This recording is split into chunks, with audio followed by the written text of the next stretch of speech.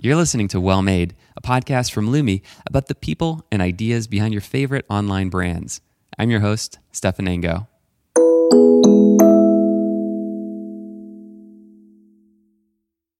Max Tepkin, welcome to the show. Hello. It's nice to be welcome to the show. So I was trying to figure out how to introduce you. So I went to your website, and the thing that you describe yourself as is a designer. And then in my notes, I have a lot of question marks next to different titles. And you tell me if any of them apply or don't. But graphic designer, game designer, entrepreneur, comedy writer, political activist, podcaster, internet troll. Any of those sound? Wait, did I call myself an entrepreneur at some point? No, I don't think so. I think that's really obnoxious if I did. Yeah, I mean, I guess I technically am an entrepreneur in the sense that I've been party to the starting of companies, but it's always the starting of the company was always something that was done in a last minute panic, because if we didn't do it, it would destroy us. Does that make sense? Only for legal purposes are you an entrepreneur? Exactly. For Cards Against Humanity, we never sat around and were like, man, it would be so cool to start a small business. It would and incorporate. It was just something that we did eventually, because if we didn't, our lives would be destroyed. So people have definitely played one of your games or something you've been a part of, which is Cards Against Humanity. Secret Hitler is one of my favorite games. People may have heard your podcast, Due by Friday, which is more of a comedy / what else? Podcast, politics, news. I don't know. Current events. It's pretty serious political commentary, I would say. And you also are part of Black Box, which is a project that I'd love to delve deeper into, which is a logistics and fulfillment company that was born out of everything you learned building Cards Against Humanity. Yeah. By the way, we just had Studio Neat on the show, and Tom mentioned that 3 of his favorite companies are Cards Against Humanity, Field Notes, and 37 Signals, which are all Chicago companies. And I'm just wondering, what is it about Chicago that makes it so special? You've been there for your whole life, or? Yeah, I lived in Baltimore for a while, so I went to school in Baltimore and lived there for a few years, and then I wound up coming back to Chicago to work in politics. I mean, this could be a whole podcast in and of itself of why is Chicago the home to all these cool companies and cool people.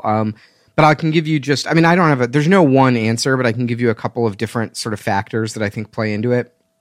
Number one is, I think a lot of cities have some sort of infrastructure that everyone kind of congeals around, that is the center of all of the kind of thinking and ideas around business and success and stuff like that. So LA, to use LA as an example, it's obviously kind of built around the entertainment industry, and a lot of the startup stuff in LA kind of is it has to do with content creators and media startups and things like that. San Francisco, you've obviously got software in Silicon Valley. New York is kind of finance based.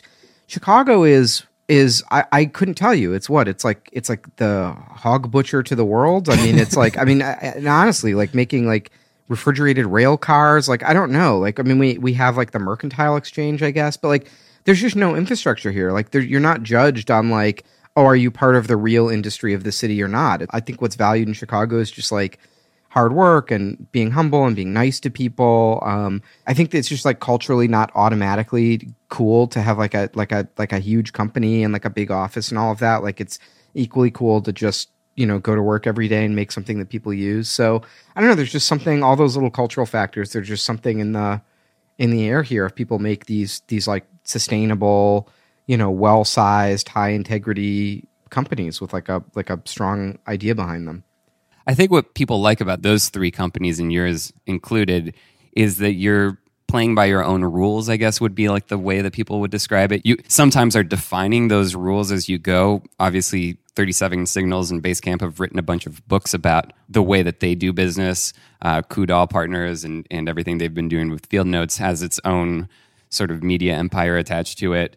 I don't know exactly how you would describe your relationship to that, but Cards Against Humanity in itself, just the game itself, has always been, from the beginning as a Kickstarter project, has always gone a different path. And is that because there's no examples that everyone's trying to copy in Chicago? Or is there something that makes you want to create your own rules about doing business? Yeah, I mean, I'm certainly flattered by the comparison. I mean, I think it's no It's not necessarily like a coincidence, like, that cards is sort of in that mold. It's important. First of all, I just want to say as a caveat, like there's 8 people who created Cards Against Humanity. We all own the company equally. We make decisions by consensus. So I am only 1/8 of the story of Cards. And my job for Cards is to do a lot of our like public communications and like write our press releases and stuff like that. So like I tend to get the most sort of public credit for it, but and I'm not saying this because so I sound like humble and cool, but I truly have only 1/8 of the the ideas and the knowledge that makes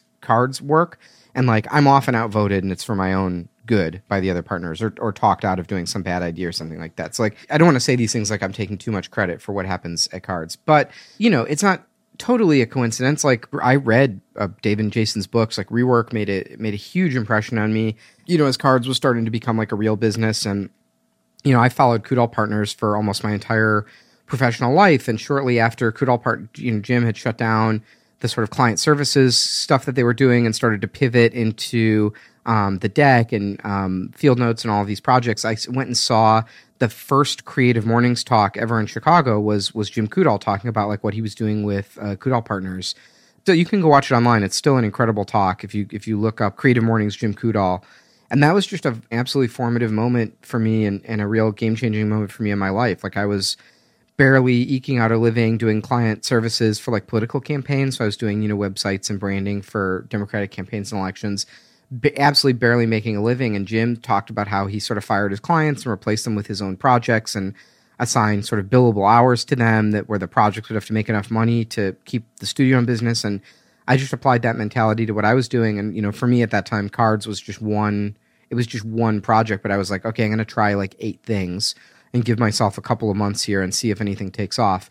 And like, of course, Cards Against Humanity by far was the dumbest idea of all the ones that I worked on, but it was the one that took off. Yeah. And I think, you're probably too humble to mention this, but people may not realize the scale of that success. It became the biggest game on Amazon. It seems like you've shipped many, many, many boxes of the game and have had many expansions. People are probably familiar with some of the stunts and things that you've done to continue like breathing new life and excitement around the game. That part is, I think, always a big inspiration to a lot of people. You mentioned Jason Fried, and I was just rereading your FAQ, which is a really cool resource you put together on your website. With all of that success, you've kind of become a person, the Max Temkin people go to for advice on crowdfunding, building a game. You've got this whole side of your career as well in politics. But one of the things that I've noticed with your FAQ is it's full of quotes from other people. That makes a lot of sense to me. It's like all of these inspirations, all of these, the talk from Creative Mornings that Jim Kudal did. Where does all this stuff come from? How does it filter down to the level where it's going to make it into an FAQ? How do you find these things? I wish I had a good answer for that. I mean, I read a lot. I set aside time every day to read. I feel like I read more and more on a computer screen and less like books. So I'm kind of trying to get back into the habit of like reading books or, at least a Kindle or something like that. I don't know. I mean, it's funny because I see a lot of think pieces about how our generation, like we don't read and we don't know how to write, and it's like a lost art, like writing letters. And then I like think about our generation, like what we actually do with our time, and like there's probably never been another generation of people in human history who read and wrote and more than we did and like lived in text. Like it's just like all we do is like read things and read Twitter and read articles and get mad about them and have, the discourse or whatever. So I think we're all just sort of swimming in this stuff, and I think it all goes to influence people. So in terms of like where do I find stuff and put it on the FAQ, I don't know. I use like a notes app, so I have like Bear Notes for the Mac. You know that program? Yeah. I used to use Simple Note, and now I use Bear.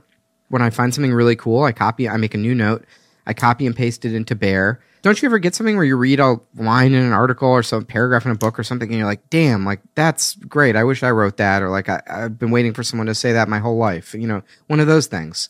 And then I just write it down in Bear. And then in Bear, I have different I have like a tag system that I use. The tags I have are comedy, death, design, dichotomies, economics, empathy, food, internet, language, philosophy, poetry, politics, space, technology, and writing.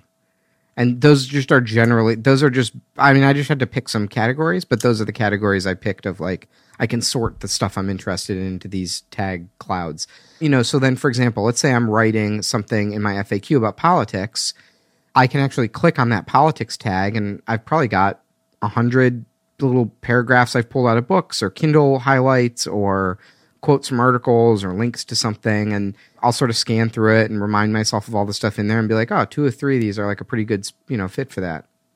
I think Dichotomies and Death might be the title of my biography or something. Let me ask you. Let me ask you about this. So I love dichotomies. Me too. I mean, they don't hold up, I think, to like a lot of intellectual scrutiny, but it's kind of cool because I like it's like a lens through which you can look at the world and like see it in a new way of like, oh, look, it kind of sorts into A or B. So like, here's one from Brian Garner's book Quack This Way, which was a sort of a conversation he had with the author David Foster Wallace. Brian Garner's a grammar writer. He wrote Modern American Usage, which is like the usage guide that I use all the time. So Brian Garner said, there's a Poe, an Edgar Allan Poe thing, right? 1 out of 100 things is discussed at great length because it really is obscure. But 99 out of 100 things are obscure because they're discussed at more length than they need to be. And like whenever I read something like that, I'm like, damn, that's pretty clever. Like you really can't, like that is kind of an interesting way to think about a problem or think about the world. So I have 20 or 30 of these as just like sort of interesting little filters for the world. One time I was like taking a walk with the author, the sci-fi and fantasy author, Mary Robinette Kowal, and she just dropped the coolest piece of wisdom I've ever heard in my life. And I stopped on the sidewalk and wrote this thing on my Bear app. And this was another one of my favorite dichotomies. She said, fiction is people having extreme reactions to ordinary events, but genre fiction is people having ordinary reactions to extreme events. Interesting. Isn't that cool? Yeah. She just said that. We were just taking a walk and she just said that. Yeah. Well, I mean, it's good to take the pressure off of either of us having interesting things to say and just put that on all these other people. Keep going. You want me to just read notes for the rest of this podcast? No, but I for me, I think going back to the top of the show, you sort of describe yourself as a designer above all else. And for me, I would say the same thing, even though I'm doing podcasts, running a business, doing all these different things. And probably the most powerful tool is a concept that's akin to sailing, like tacking, which, you move in. If you're trying to go in a straight line, you kind of have to zigzag your way, catching the wind. And basically flipping between analog and digital or flipping between two opposite ways of thinking is one of the ways that I try to figure out a problem. And that's its own kind of dichotomy. Yeah, I mean, it's interesting that you still describe yourself as a designer. I mean, my claws are really dug into that sort of identity for myself. So I'm gonna go kicking and screaming for that. Although the sad truth is like, I go most days working all day and I never open, InDesign or Illustrator or anything. Like I'm using email and text files and Slack and things like that. So that's kind of a bummer. Like I feel like certainly by what I do with my time, I'm not really a designer. But I do think there is like a kind of design thinking. Like there's a kind of problem solving that you learn as a designer that's broadly applicable to lots of different things. Like even I feel like the way that I write is as a designer. If that makes any sense. Yeah, definitely. Well, I want to go into this because I think that Cards Against Humanity and Black Box and kind of all the projects that you've been working on have a strong component of writing and a voice. You teach your customer service people to write in a certain way. I think the Cards Against Humanity example is particularly strong. People know the voice if they've played the game. But I find it fascinating that you've built that into the company at the deepest level. When you go to the website, the FAQs are written in that sort of snarky tone. How do you go about layering that into other people and like sort of agreeing on how to answer customer service email in that voice? Yeah, so we use a piece of software that's like it's kind of like Apple Mail, but it's like a shared inbox, so you can actually like see everyone's emails and things get assigned to people and stuff like that. Is it Front? Is it Front? Yes, we use Front. So it's largely Jen Bain, who's our community manager, and Maria Ranahan, who's like our sort of deputy community manager. They kind of do the trainings and bring in our new staff and things like that. And I would say at this point, they're the kind of keepers of the Cards Against Humanity voice.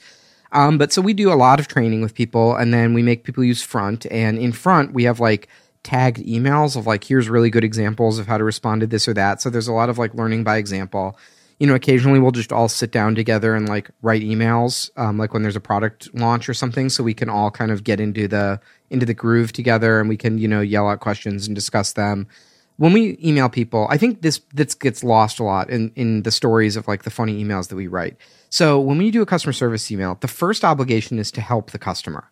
So this is something that I will always, kind of enforce at the company. Like basically the order of operations is first you have to, when a customer emails you with a problem, first you have to acknowledge the problem. Like that's a threshold. Before they'll read a word of what you say, you have to just acknowledge that you're going to dignify that they're feeling upset. They feel powerless, they feel angry, and they will not read a word of what you have to say. They certainly won't think it's funny or clever unless you just acknowledge that they have an issue. So let's say the customer writes back and say, I ordered 3 things, but I only got 2. The first line of your email better be, I am sorry that you only got 2 of the 3 items. You have to acknowledge it. Just repeat back what they said.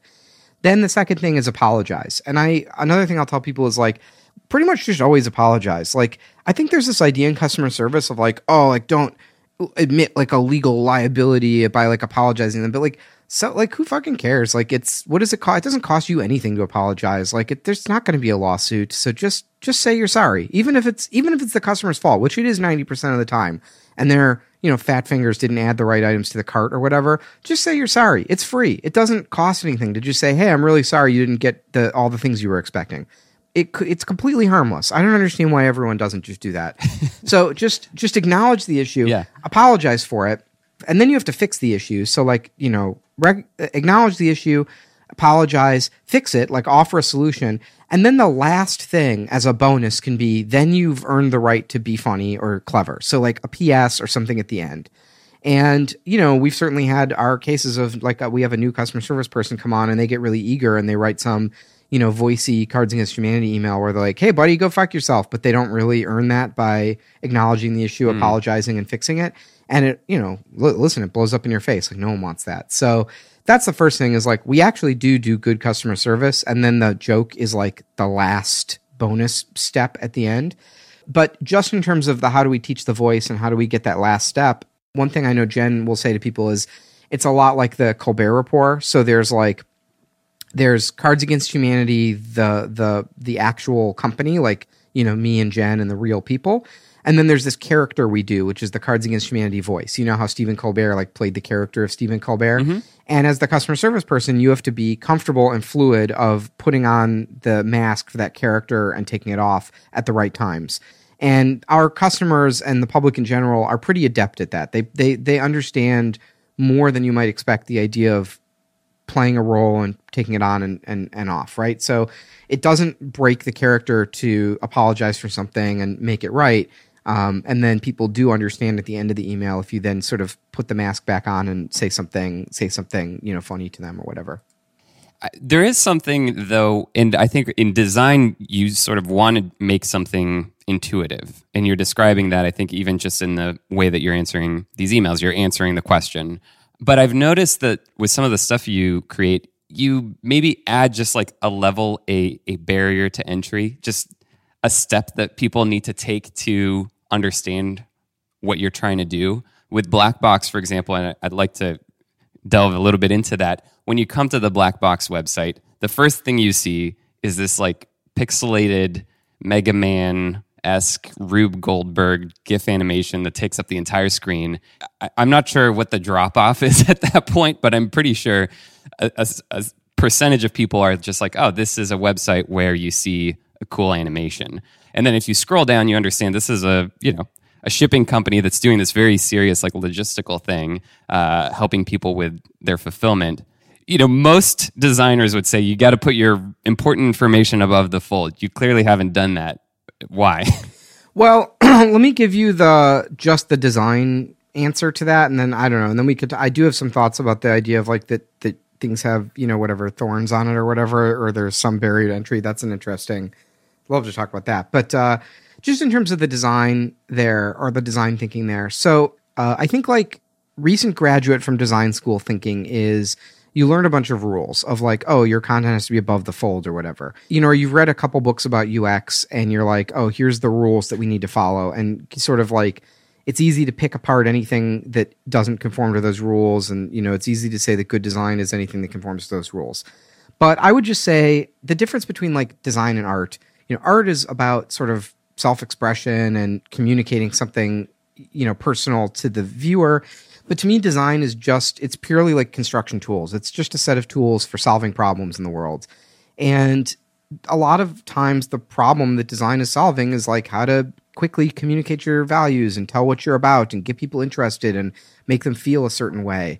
And those sort of hard and fast UX rules of like put your headline, the first thing on the page above the fold, that's not the only tool in your bag. Like I think designers should be more rangy than that. There's so many tools that get overlooked and so many different things that get overlooked. Like I love contrast. I think contrast is really surprising and really interesting to people. Like I don't love when, like when everything matches and everything is as expected. Like contrast is super interesting. When look at like a great movie trailer, right? They don't just play like the obvious emotional cues of music. They play contrasting music that makes it more provocative and you really feel yourself just getting sucked into the screen. So I don't know, like what can I say about that animation? I think that was somewhat my idea, at least, was like putting that big picture. I was like, I don't know, I just want people to be curious, and nothing is more boring than a shipping company, and nothing is more like makes your eyes glaze over when you go to like, AWS or not FBA or any of these, any of our sort of competitors of shipping companies. Like, what are you going to see? Like, you'll see a big picture of the world with like packages all over it, and you're going to see like a rate table and stuff like that. And it's not like we don't need to provide that information to people, but I think like if you're shopping for places and, we're the third website that you look at for shipping, like it would be nice to give people some contrast and draw them in and just show them that we're thinking about it differently. It's one thing to say on your page, like, oh, we think a little differently about shipping. You know what I mean? But it's like, it's like better to show than to tell. Well, listen, we're probably going to redo that website this year, and like, everyone, lots of different opinions about it in the company. But like, to me, it's like, and that's the biggest one, right? Is like, oh, our name's not on it. Like, people can't see what we do. But to me, it's like, don't people know how to scroll down a website? Like, who's the customer we're imagining that comes to this website and they're like, oh, there's no content here. Like, what would I do? Do I go sideways or up? Like, like what? I don't know. I feel like people are pretty fluent. Like if you're making some sort of Kickstarter project that needs to be shipped, like you probably understand the convention that to get more information on a website, you scroll down. I mean, that's pretty common. Well, it's a theme. And in your FAQ, you have this, people ask about, tips for Kickstarter. And one of the ones that I wrote down was don't offer stretch goals, commit to an artistic vision and deliver on that. And I think that's kind of what you're getting at here. Yeah, I just think like, or another way, I think I might also have that quote in my FAQ that I like. I quote this all the time, but it's from WeWork by our friends at Basecamp, and they have this whole thing about how great companies have like a point of view, and having a point of view makes decisions easy because there's a point of view and you know what's right and what's wrong. And like if you have a strong point of view, some people might get mad at you or call you elitist or make fun of you or whatever. But if no one's mad at you, you're probably not that interesting anyway. So what's Blackbox and why did you set out to build it? Yeah, well, do you want the like compact like marketing answer or like the messy real world story? I never know what the real one. The more messy story. So Blackbox is a shipping company, right? We ship stuff for independent artists, and the backstory on it is probably 5 years ago, maybe more honestly, but let's just say about 5 years ago. We started building all these. So we built Cards Against Humanity on FBA, on Amazon's fulfillment service. And FBA is, as anyone who uses it knows, it has lots and lots of problems. So we were getting buried by like counterfeits, and we would call Amazon and we would say, hey, could you take these counterfeits off? Or how about not accepting counterfeit goods into your warehouse? And they would say, well, we have no way to know if some Chinese company sending us Cards Against Humanity is real or not. And we'd be like, what are you talking about? It's our product. We're the only ones who can send it to you. And they'd be like, well, we have no way to verify that. So we were just like steaming mad at Amazon, and it was bad. It was like hurting our business that we were getting killed by these counterfeits. And the other thing is like FBA prices go. Have you ever sold anything on FBA? No, we actually in our old company we sold products directly to Amazon. We had a whole-sale relationship with them. That might be where what we do in the future, but at the moment we like FBA. I do not recommend it. Yeah, see there's a catch with everything with Amazon's got a fucking catch to it. But anyway, with FBA, like the rates kept going up, and we kept having these issues, and just like awful. I mean, man, talk about the boot having no quarrel with the ant. Like, damn, if you've ever had to be on customer service with Amazon, I mean, may God have mercy on your soul. But So we were like, we really need we don't want to go out of business if the relationship with Amazon sours. And at one point we were in like litigation with them. We had to like, I hope I'm allowed to say this. We had to like sue them in order to have like counterfeits taken off of our page. And so wow. That whole time we were like, our entire livelihood and all of our employees and, the building that we're paying rent on, like it all depends on this selling stuff on Amazon, this one sales channel. So we were like, it'd be really nice if we had like in case of emergency, break glass place to sell our stuff. And we kind of looked at all the options and there wasn't anything that we really liked. We looked at Shopify and we've used Shopify. We had like, for complicated reasons, we were selling some like international items of special available internationally only on Shopify. But I had many drawbacks, like the checkout experience on Shopify is pretty rough. And so we were just like, okay, we want to build all these tools for ourselves. And we sort of sat down at a whiteboard and, started making charts of all the stuff we would have to build and all the features it would have to have. And at some point we were like, man, it would make a lot more sense if we made these tools for other people instead of just cards. And then we were also able to sort of like apply our expertise and, our customer service team and all the stuff that we were good at into helping other people. So it just sort of evolved as like these tools that we needed to build for Cards Against Humanity. And then, as we were building them and hiring people and making all this stuff, we were like, well, this is like more or less kind of a startup anyway, sort of making this like service to Cards Against Humanity. So we, so it just makes sense to me that we would spin it off and make it work for other people. So who uses Blackbox these days? So predominantly it's like independent artists like Cards Against Humanity. So people who do, what we're trying to do right now is just like be dominant on Kickstarter. Like we want to be the go-to answer for how you ship a Kickstarter project. And it's tough because a lot of Kickstarter, Kickstarter is like, most projects are going to have like under 100 backers, right? I'm pulling this out of my ass. I don't actually know if that's true, but a lot of projects have a small number of backers, and like 1% of projects have like 10,000 or more backers.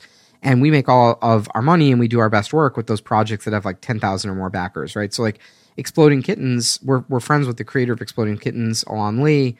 And when he started working on that project, Alon called us and was like, hey, I'm making this game with the oatmeal. Would you ship it? And we were like, at that point, Blackbox wasn't really done.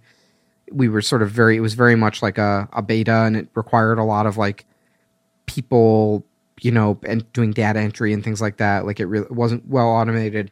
And Alon was like, would you ship our game? And we were like, yeah, how many people is it going to be? We'll ship your little game. That'll be fine. And of course, that went on to be the most backed Kickstarter project in history.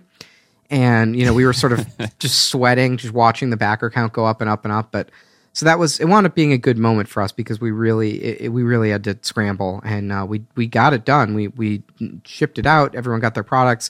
And we also we were able to use sort of historical shipping data that we had accumulated from doing large cards projects. So Alon had done this thing where he promised everyone a really cool surprise that they would spend some of the extra money from Exploding Kittens on because they so smashed their fundraising goal. So what they did was this box with a sound chip in it that would meow when you opened it. And then Alon decided he wanted everyone to get their game on the same day because he didn't want some people to get it early and that the meow surprise would leak out on like Twitter and Instagram and ruin the surprise.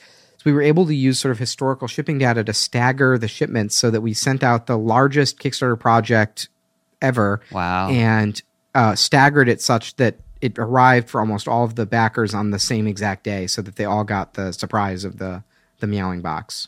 That's pretty incredible. Yeah, it was cool. So that was like a good moment for us of like, okay, we're on a good path here, and this thing we're building is useful, and like we can pull it together. So now we're just sort of in that this is the thing I want to talk to you about, but we're just sort of in that like slog of a startup of we're like middle age or something like that, where it's like, we sort of like know what we're doing, like we understand our niche and we understand the services that we're offering to people, but we just need to like scale up and be able to take on more customers and, grow our company and retain talent and like all those, like that's not what you dream of doing when you start a company, right? But it's like occupies a huge amount of your time. But practically people send stuff to your warehouses and then you ship it out for them. But you also have an add to cart like plugin. You can actually sell things through Blackbox as well, which is kind of unique. Yeah. So that's the thing that we built for cards that we wanted to share with everyone was like, we needed a shopping cart for Cards Against Humanity. And we felt like most of the shopping carts on the market were pretty bad. And I don't know, they were like hard to use. They asked you like to fill out form fields that we knew you didn't actually need to fill out. The one that always kills me is like, if you type in your zip code, why do sites also make you type in your city? Like, I know it's just one thing. And state. And state.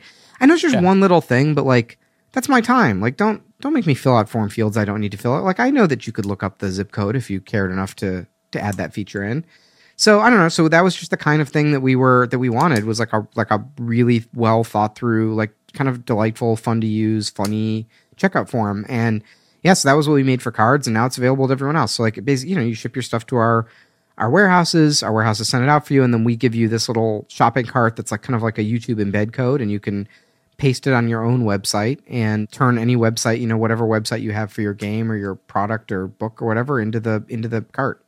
Yeah. So when we make packaging at Lumi, we send it to warehouses like yours, and people have asked us, will you ever do fulfillment? And I have said, this is my personal opinion, maybe it will change in the future, but never, ever, because it's such an intense, it's so hard. And maybe the people that you work with are slightly different than the people we work with, but they're so focused on, squeezing out every cent out of everything that it's really hard to run a profitable business doing fulfillment.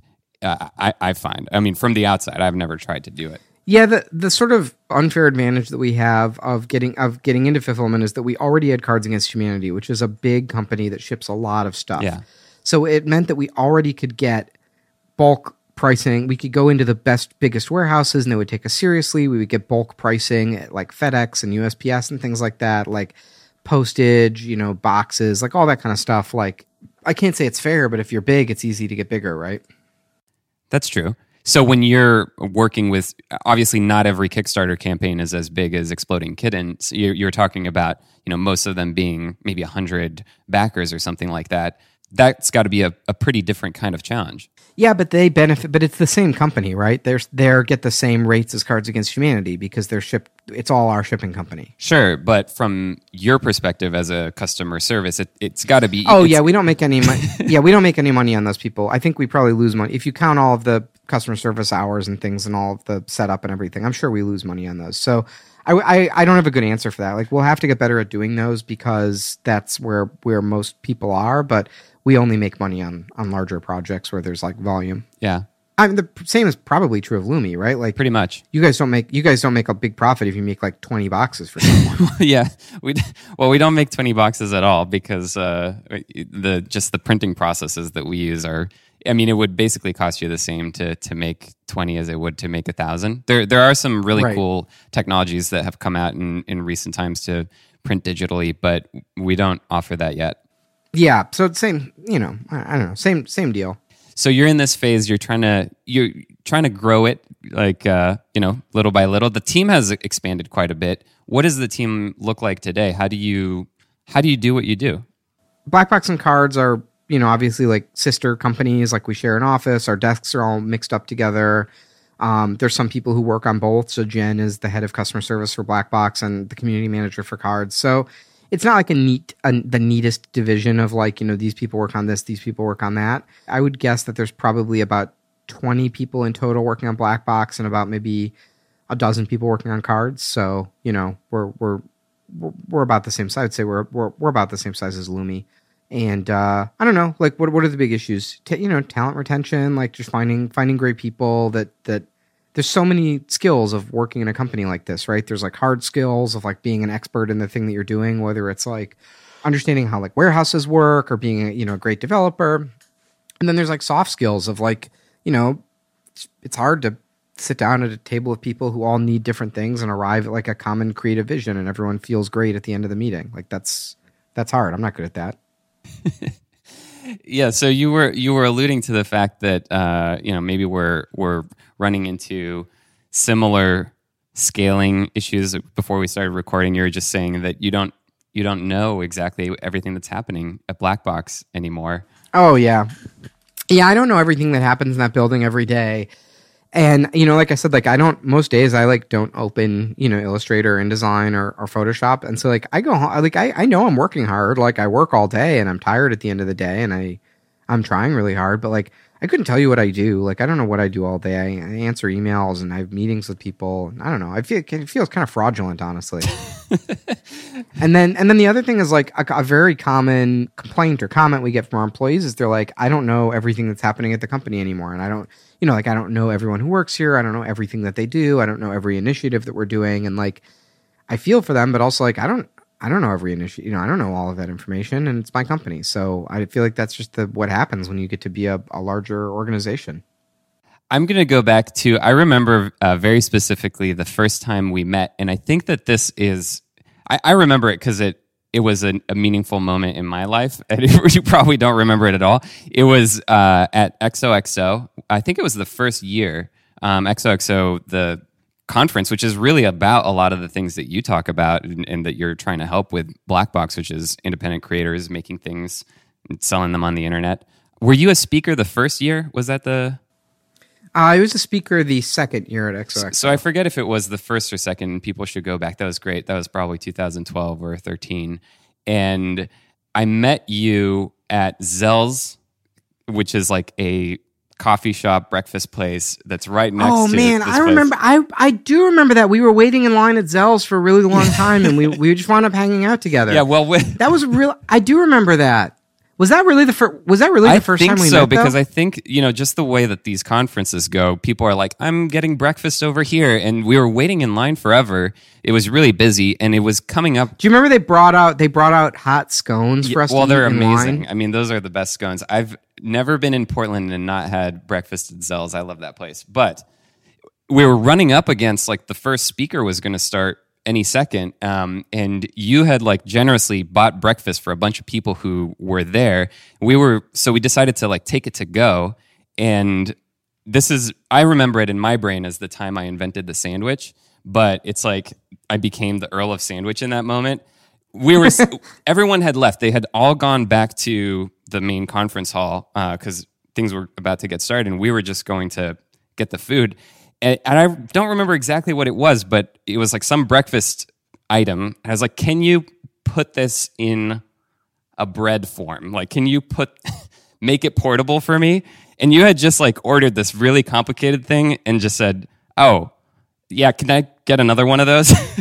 it just... For me in my brain. Wait, what was it? What were we eating? It was like eggs or something like that, but they didn't have like a breakfast sandwich thing. So we like fashioned up to-go breakfast out of whatever they had, like Apollo 13. Like we only had exactly. the manual and the tubing, and we had to connect the square conduit to the circle conduit. They really did all the work accommodating our request. But that's the moment that I feel like I really met you for the first time. And then, at the time, Lumia was a very different company. We were making fabric dyes and selling those, through Kickstarter and different things.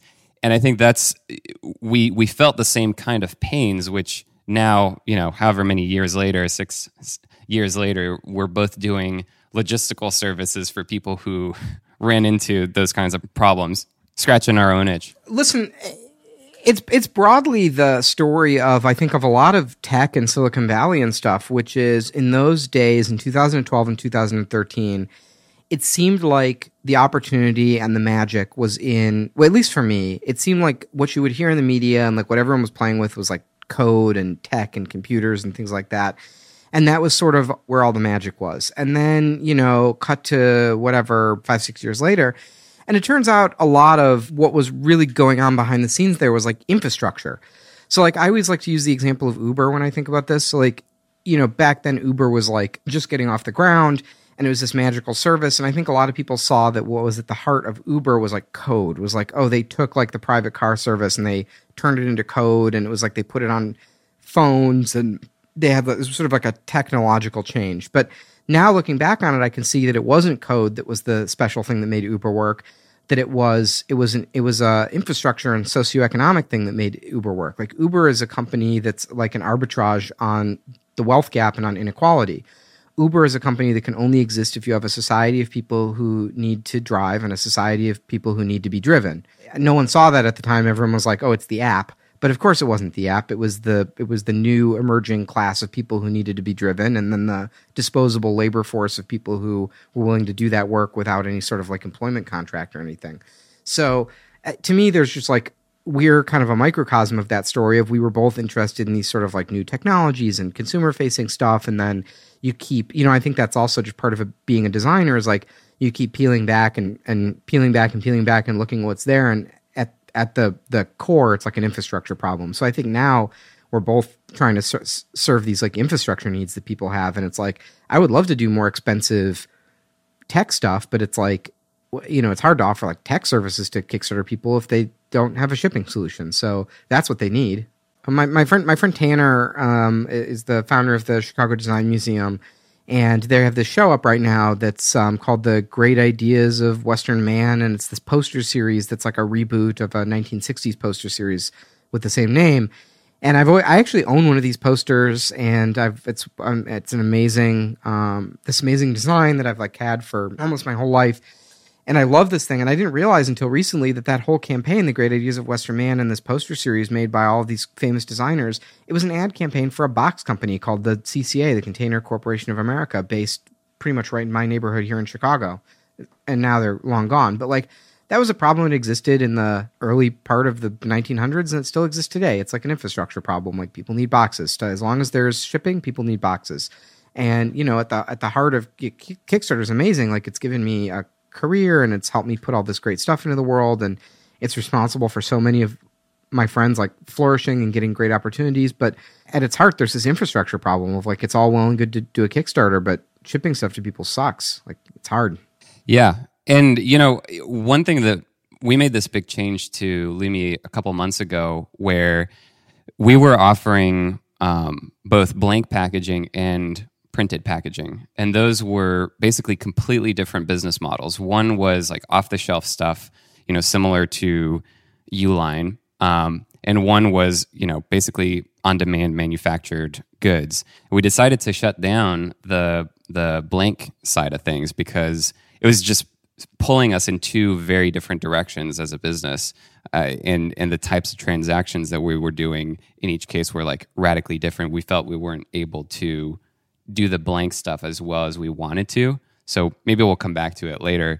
But it was a really hard thing as a company because those were the products that our smallest customers were using because those are the ones that, that came in the lowest volume minimums. And I wonder if that's something that for Black Box you're ever going to need to figure out. Like, do you continue doing those small like unprofitable ones because it's just part of your mission as a company, or is it something where eventually you need more bigger projects like the oatmeal and the exploding kittens to keep the business going? Well, it's gonna have to be both. We're gonna have to make it work for the big clients because that's where the money is. But also, like, there's no I don't want to do it if we can't help people ship their first Kickstarter project. I have no interest in it. The other thing I'll say is like I do think that that's how you get an Exploding Kittens is most people don't make Exploding Kittens as their first game. Most people don't make like Cards Against Humanity as their first game, right? Yeah. Like I certainly didn't. So like you will earn that trust with people by shipping their small products, and then when they have a huge hit and they turn something into an Exploding Kittens, we'll be there for them and they'll have the relationship with us. I selfishly asked before we started recording if you had any questions for me because I would never ask this of any other guest, really, or maybe I would. I have so many questions for you. Do you deal with the same problem I do of like that you like go through your day and you like don't really open Illustrator and you're like, man, what the fuck did I do all day? And how do you deal with that? Well, so two things. One is that I still code on the website. I still design pages, which is probably a problem at this point. It's not helping because it's such a bottleneck. But I get a lot of satisfaction out of that, and I really ought to move that to just my own personal projects, coding and designing for those things. So I still get to touch a little bit of that stuff. I don't spend as much time in Photoshop, Illustrator, InDesign as I would like, but I think over the past few years gotten comfortable with empowering other people and just like getting as much enjoyment out of seeing them grow and like build stuff that loosely like fits what I'm looking for as I do creating it myself. Yeah. So in there's another thing in Rework I think about a lot, which is Jason writes consider the ideal size of your company. Like most companies shoot past their ideal size and they never stop to ask, is this the ideal size of our company? Their only imperative is just to grow. So now we're both up to having about 30-person companies. Do you feel like, have you put any thought into what the ideal size of your company is? Are you past it? Are you not there yet? I don't think about it that way. I think we're definitely not there yet. And it's not, ideal is a weird term because I think that it's ideal in what way? I kind of feel like the ideal size is probably 12 people because with 12 people, you can totally understand everything that everybody's doing, and you can have someone who's like generally specialized in a certain theme and let them do that thing really well. But my personal, aspiration with Lumi is that we make really, really deep change on a sustainability level of the entire like packaging supply chain. And I feel like in order to achieve that, we need to build up the volume that allows us to like have that impact at a like global scale. Like I really want us to be able to make a dent in that. And so that's not going to happen with 12 people. So it's a bit of a tension between those two things. Do you think it's getting easier or harder for people to like start a new project and put it online and I don't even want to say like make a living, but like make some money on it, let's say? This is a great theme. I want to ask you the same question. I think it's easier to get started, but it's harder to succeed because it makes it so easy. It's like a dichotomy. I don't know how to phrase this in a like perfectly encapsulated writerly way, but because it's so easy, more people can do it. And because more people can do it, it makes it harder to actually thrive. Yeah, I would also agree that there's like some contraction right now. Like it actually is a little bit harder. Like I think if you look at like Kickstarter trends and things like that, there are just like fewer big successful projects on Kickstarter, with the exception of board games. Board games are doing quite well on Kickstarter. But yeah, I think for me it has to do with a couple of things. I think, again, like I'm always going to look at the sort of materialist answer. So for me, like I think that there's more wealth stratification now than there was, let's say 5 or 10 years ago. And it's, probably I'm going to go out on a limb and say it's not going to get much better under the Trump administration and Republican control of all 3 branches of our government. And I think what that means is like, I hope this isn't shocking to anyone, but the biggest factor for like starting a successful business isn't having a great idea or being a great coder or anything like that. It's just like basically, do you have money going into it or not? Like if you have a safety net and you have a money, like those people are more able to take risks. They're more socially connected. They have more access to investors. Like, I don't know, a million different factors. They're putting less at risk, like their healthcare and their housing and things like that when they start a business. So I think what you're seeing is like an increasingly large class of people that cannot materially afford the risk of starting a business. And then among the sort of like idle rich class that it used to be maybe more cool to see them like do a startup and take a bunch of VC money, I think people are starting to wise up, and some of that easy money is starting to dry up a little bit, which is probably for the better. Yeah, and with Kickstarter, when you can't be the first Kickstarter campaign anymore. When we were starting and doing stuff in 2012 or whatever, we had the benefit of being early to the platform, getting a lot of eyeballs because that thing was new. And I hate to think that there are no big new platforms like that are, I'm sure there's going to be a next big thing that allows people to be first and do something new and be an example for others to follow. But it doesn't feel like there's been another big platform like that in a while. Yeah, I don't know if it was that great to be on Kickstarter in the beginning, because like Cards was one of the very early games on Kickstarter. Not the first, but we were I think at the time we became one of the highest funded games on Kickstarter. I didn't really see that as a big advantage. In fact, I saw it as a burden because we had to spend most of our Kickstarter project explaining what Kickstarter was, right? We were like, why are we asking you for your money, but there's no game yet? Right.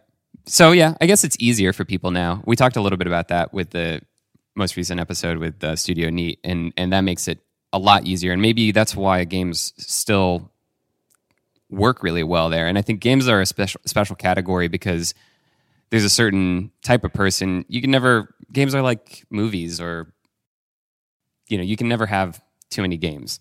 I mean, maybe you can, but there are certain other types of products where once you've got a coffee maker, you don't need another coffee maker, or you don't need another wallet, or you don't need another whatever it is. So games feel like an area that you can keep innovating on. Well, it's also.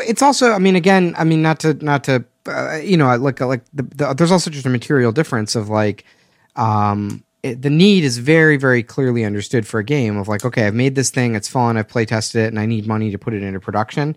Like, it's much harder to judge that for a wallet, right? Like, if it's that great of a wallet, you can kind of judge for yourself by like looking at pictures of it. I don't know. So you don't think it hasn't hurt anything that there's so many successful games on Kickstarter? It hasn't made it any harder. It's made it easier then. No, because on the contrary, there's more games. I think board games are the biggest category in Kickstarter now. Yeah. There's more successful games on Kickstarter than at any point in history. So if it were the case that having a lot of successful games made it harder for games to succeed, you would see the games category contracting. But instead, it's like I said, I think it's the fastest growing, like biggest category in Kickstarter. It's huge. So your main argument for why it's getting harder to get off the ground is the wealth stratification? I think that's a big piece of it, and just the a lot of the mythologies that people were told about starting companies and starting a business or whatever 5 years ago. We both saw a lot of these talks of people were like, oh, jump off a cliff and build a parachute on the way down or whatever. Like, you know what I mean? Like, a lot of that stuff was just sort of mythology. Like, it was basically a rich person giving advice to people they didn't know based on their own personal story of like, oh yeah, all I had was a trust fund for my parents and, infinite fallback options and a network of rich people to help me. And that was all I had going into it. I'm going to switch topics radically. You've designed and helped create games like Secret Hitler, and before that you made a version of Werewolf, which is another secret identity game, probably similar to Mafia. People might have played that one too. We've played a lot of those at Lumi among colleagues. I have to say, I don't think it's a very good team building exercise because it really trains you to not trust anyone, and you start to know who's really good at lying. And so I'm actually sort of regretting how much we played that in some ways, but it's a really fun category of games. What got you into those? I learned about them from you. It seems like they had their own like underground cult, but now they've become a big thing, and a lot of people have played them. Well, I just think they have a lot of things. I think there's a lot going for these sort of hidden, social deduction or hidden identity games. So the first thing is they're infinitely replayable, and if you play with the same group of people, they get better, not worse, because you start to pick up on people's, it's like poker, right? You pick up on people's tells. There's a reason people play poker with their poker buddies for their whole life, because like the game gets richer the more you play. And I think the same is true of these sort of social deduction games. I think that when there is innovation in the game, when someone develops a new technology or a new strategy, and then there's like play and counterplay, and there's a metagame that evolves, it's thrilling. Like, it's so thrilling when people come up with sort of like new play innovations. And it just also has one of my favorite characteristics of games in general, which is this idea of like an emergent narrative. So, some games have a narrative built into them. So like if you think of like a AAA video game where, like Last of Us or something like that, you're playing a story that was written by a team of writers, and you can make some decisions. Or like, let me use Mass Effect as an example. You know that game? Yeah. So Mass Effect is like a sci-fi shooter, and your character can do basically, there's points in the game where you can choose to do a good thing or an evil thing. And then that gives you, choosing those options gives you a good points or evil points. And then that later affects like what possibilities are open to you. So, there's some missions that you can't do if you're too evil. And there's like some guys that won't join your squad if you're too good. You know what I mean? So it kind of affects your play style. So I would say that's like, I like the Mass Effect games. This is not a knock on them. I think they're like brilliantly written sci-fi, and I like the choose your own adventure nature of it.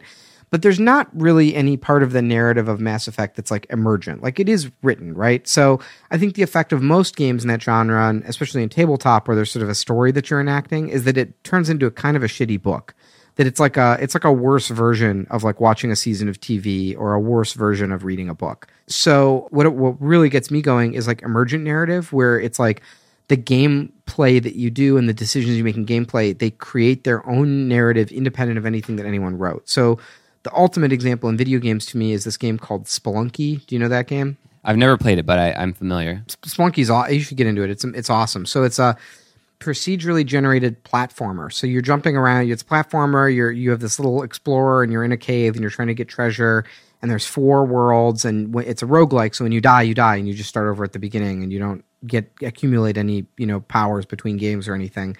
And every time you play, the map is different. And there is no story in Spelunky. You're not conversing with characters. There's no story. It's just what you do in the game. Like, do you take this path or that path? Do you like jump on this bat or do you run away from him? Do you pick up this item or that item? But at the end of a run of Spelunky, you have such a rich story. Like I could sit down and tell you a true story with a beginning, a middle, and an end, and dramatic tension and great moments. It's like so richly narrative, and it was nothing that the creator of the game, Derek Yu, wrote into the game. It's just an emergent. You couldn't even point to where the story is in the game, right? It exists somewhere in the space in between the player and the controls and the game and the systems. Like I don't even know where the story is in there, but it's there in a really rich way. And to me, these hidden identity games or social deduction games, like they have such good emergent narratives. Like after a game of Secret Hitler, not in a way that we scripted or wrote into the game, people can go into another room and like tell their friend a story of what happened in their game of Secret Hitler, how it felt, beginning, middle, end, dramatic tension, the whole 9 yards, and you get these really rich stories out of it. And that just kills me. I think that's so cool. What are other types of games, categories of games that offer that? I guess anything where you just sort of set up a set of rules and then people can take it in whatever direction they want. Yeah, well, I would say so in video games, I think you've got like the sort of roguelike genre, or some people call it the roguelike genre, the sort of light roguelikes. So like, one I'm playing a lot right now is called Slay the Spire. It's pretty cool. It's like a deck building, dungeon crawly roguelike thing. FTL, I feel like has really rich narratives. And then in tabletop, I really like folk games. So things like Exquisite Corpse and Pictionary Telephone and things like that. Just like sort of free pen and paper games that are taught by oral tradition, I guess would define a folk game. I think those have pretty incredible stories. And, role-playing games like, D&D and Pathfinder and, Luke Crane makes these sort of amazing independent RPG games. He has this Viking LARP that he's been running at events and did a Kickstarter for that is pretty mind-blowing for the people who have had a chance to experience it. So I don't know. I just think that kind of stuff is more what turns me on than like maybe like a huge Euro game with a more prescribed way to play and a prescribed story. Do you find that any of that stuff that you spend a lot of time thinking about emergent gameplay, how does that funnel back into what you're doing at Black Box, for instance? Well, I would say there's a parallel to how I think about branding. So, if you hear people talk about branding, they'll often talk about the logo or the slogan or the colors or something like that. But I actually would define a brand as kind of like the story in a game, the way that it emerges in between the system and the player. A brand is the accumulated effect of all of the experiences and the emotions that a person has with a company or a product. And you don't always get to choose what your brand is, right? If you have an amazing logo, but you have horrible customer service and you make the person feel really powerless and awful, that's your brand, right? You're the brand with a great logo that made the person feel completely emotionally defeated. And so I think a lot of companies and designers would do well to have like a more broad understanding of what their branding is and to think bigger about the brand experience that they can provide to people and all the different ways that you can sort of show, don't tell about what your brand is about.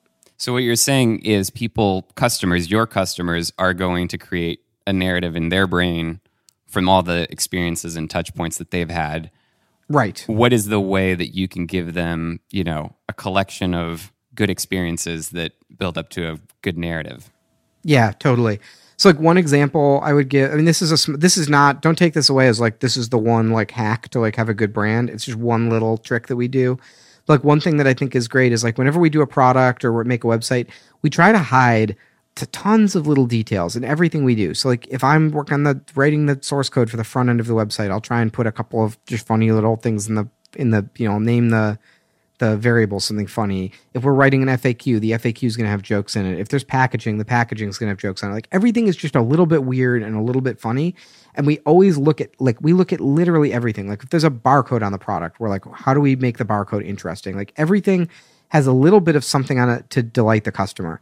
And I'll say about 99% of the time, people don't notice that stuff. And that's okay because 1% of the time, someone will notice it. And that is a really cool experience for them. They feel either like, oh my God, this little detail was here and I feel like it was put here just for me.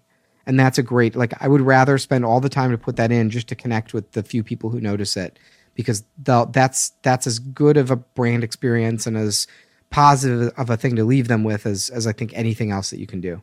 And I mean, it makes it exciting for you and the team. Yeah, right. It's fun to do.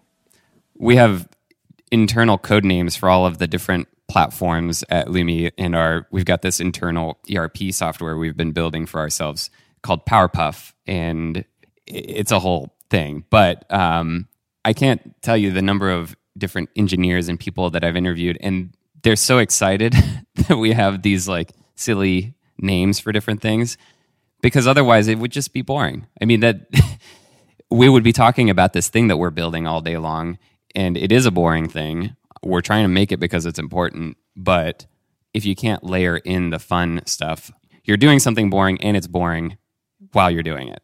For a company that's making boxes, I think of like MailChimp as a company that we think a lot about because if you try to describe what MailChimp does, it's a very boring thing. You know, they send emails to people. They send junk email to people. Pretty much, yeah. A thing that everybody hates. Yes. But, I mean, I'm sure some people are using it, are getting some value as a customer of a newsletter or as a recipient. Some people enjoy what they get from MailChimp. But even if you just look at it very practically, it's a very boring thing. And so I admire people who are able to layer in something that makes it exciting for the rest of the world or for yourself. So I think you guys are doing that with Blackbox. You go to the team page. I'm looking at it right now. There's so many little Easter eggs there. Everyone's got their own little animation. That took some time, but you have to set aside time for it. Yeah, that was also like, that wasn't my idea. I think that was just like, we just had someone who were like, hey, can you do the staff illustrations? And then they took it upon themselves to make it really delightful and cool. And I think it's fun for all of the people who are on that page to have a little thing that they can do to sort of like express themselves in terms of like coming up with a fun thing for their animation to do. So I deliberately didn't ask you most of the questions on your FAQ. You've done a bunch of other podcasts.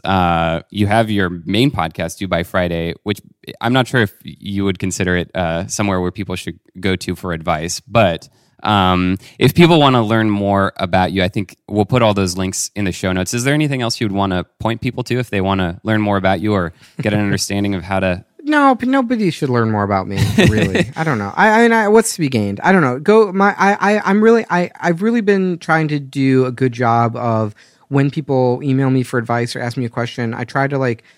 My new thing is I'm trying to like write it down in a last. So instead of just giving someone like shooting off like a shitty email to someone, I try to really spend some time and like answer the shit out of their question and like do my research and write a really good answer, and then I post it up on this FAQ. So if you're interested in reading that, it's like all the accumulated responses I've given to people, you know, that I think are good over the years. You can go to maxessentialism.com/FAQ, and that's where all that stuff lives. So that's probably the most relevant to someone listening to this. And if you make something and you want to ship it and work with real human beings who will like answer your emails and stuff, go to blackbox.cool and consider us for shipping. Thanks, Max. Thanks for having me. This was fun. Thanks for listening. If you enjoyed the show, if you got something useful out of it, I would love to hear what that was. Consider writing a short review, could be just a sentence long, by going to iTunes and searching for Well Made. I want to hear it all. I want to hear good, bad. I want to hear your constructive criticisms. I am just trying to make this show as useful as possible for you. So tell us what you think. That is the very best way that you can support the show. Thanks, and see you next time.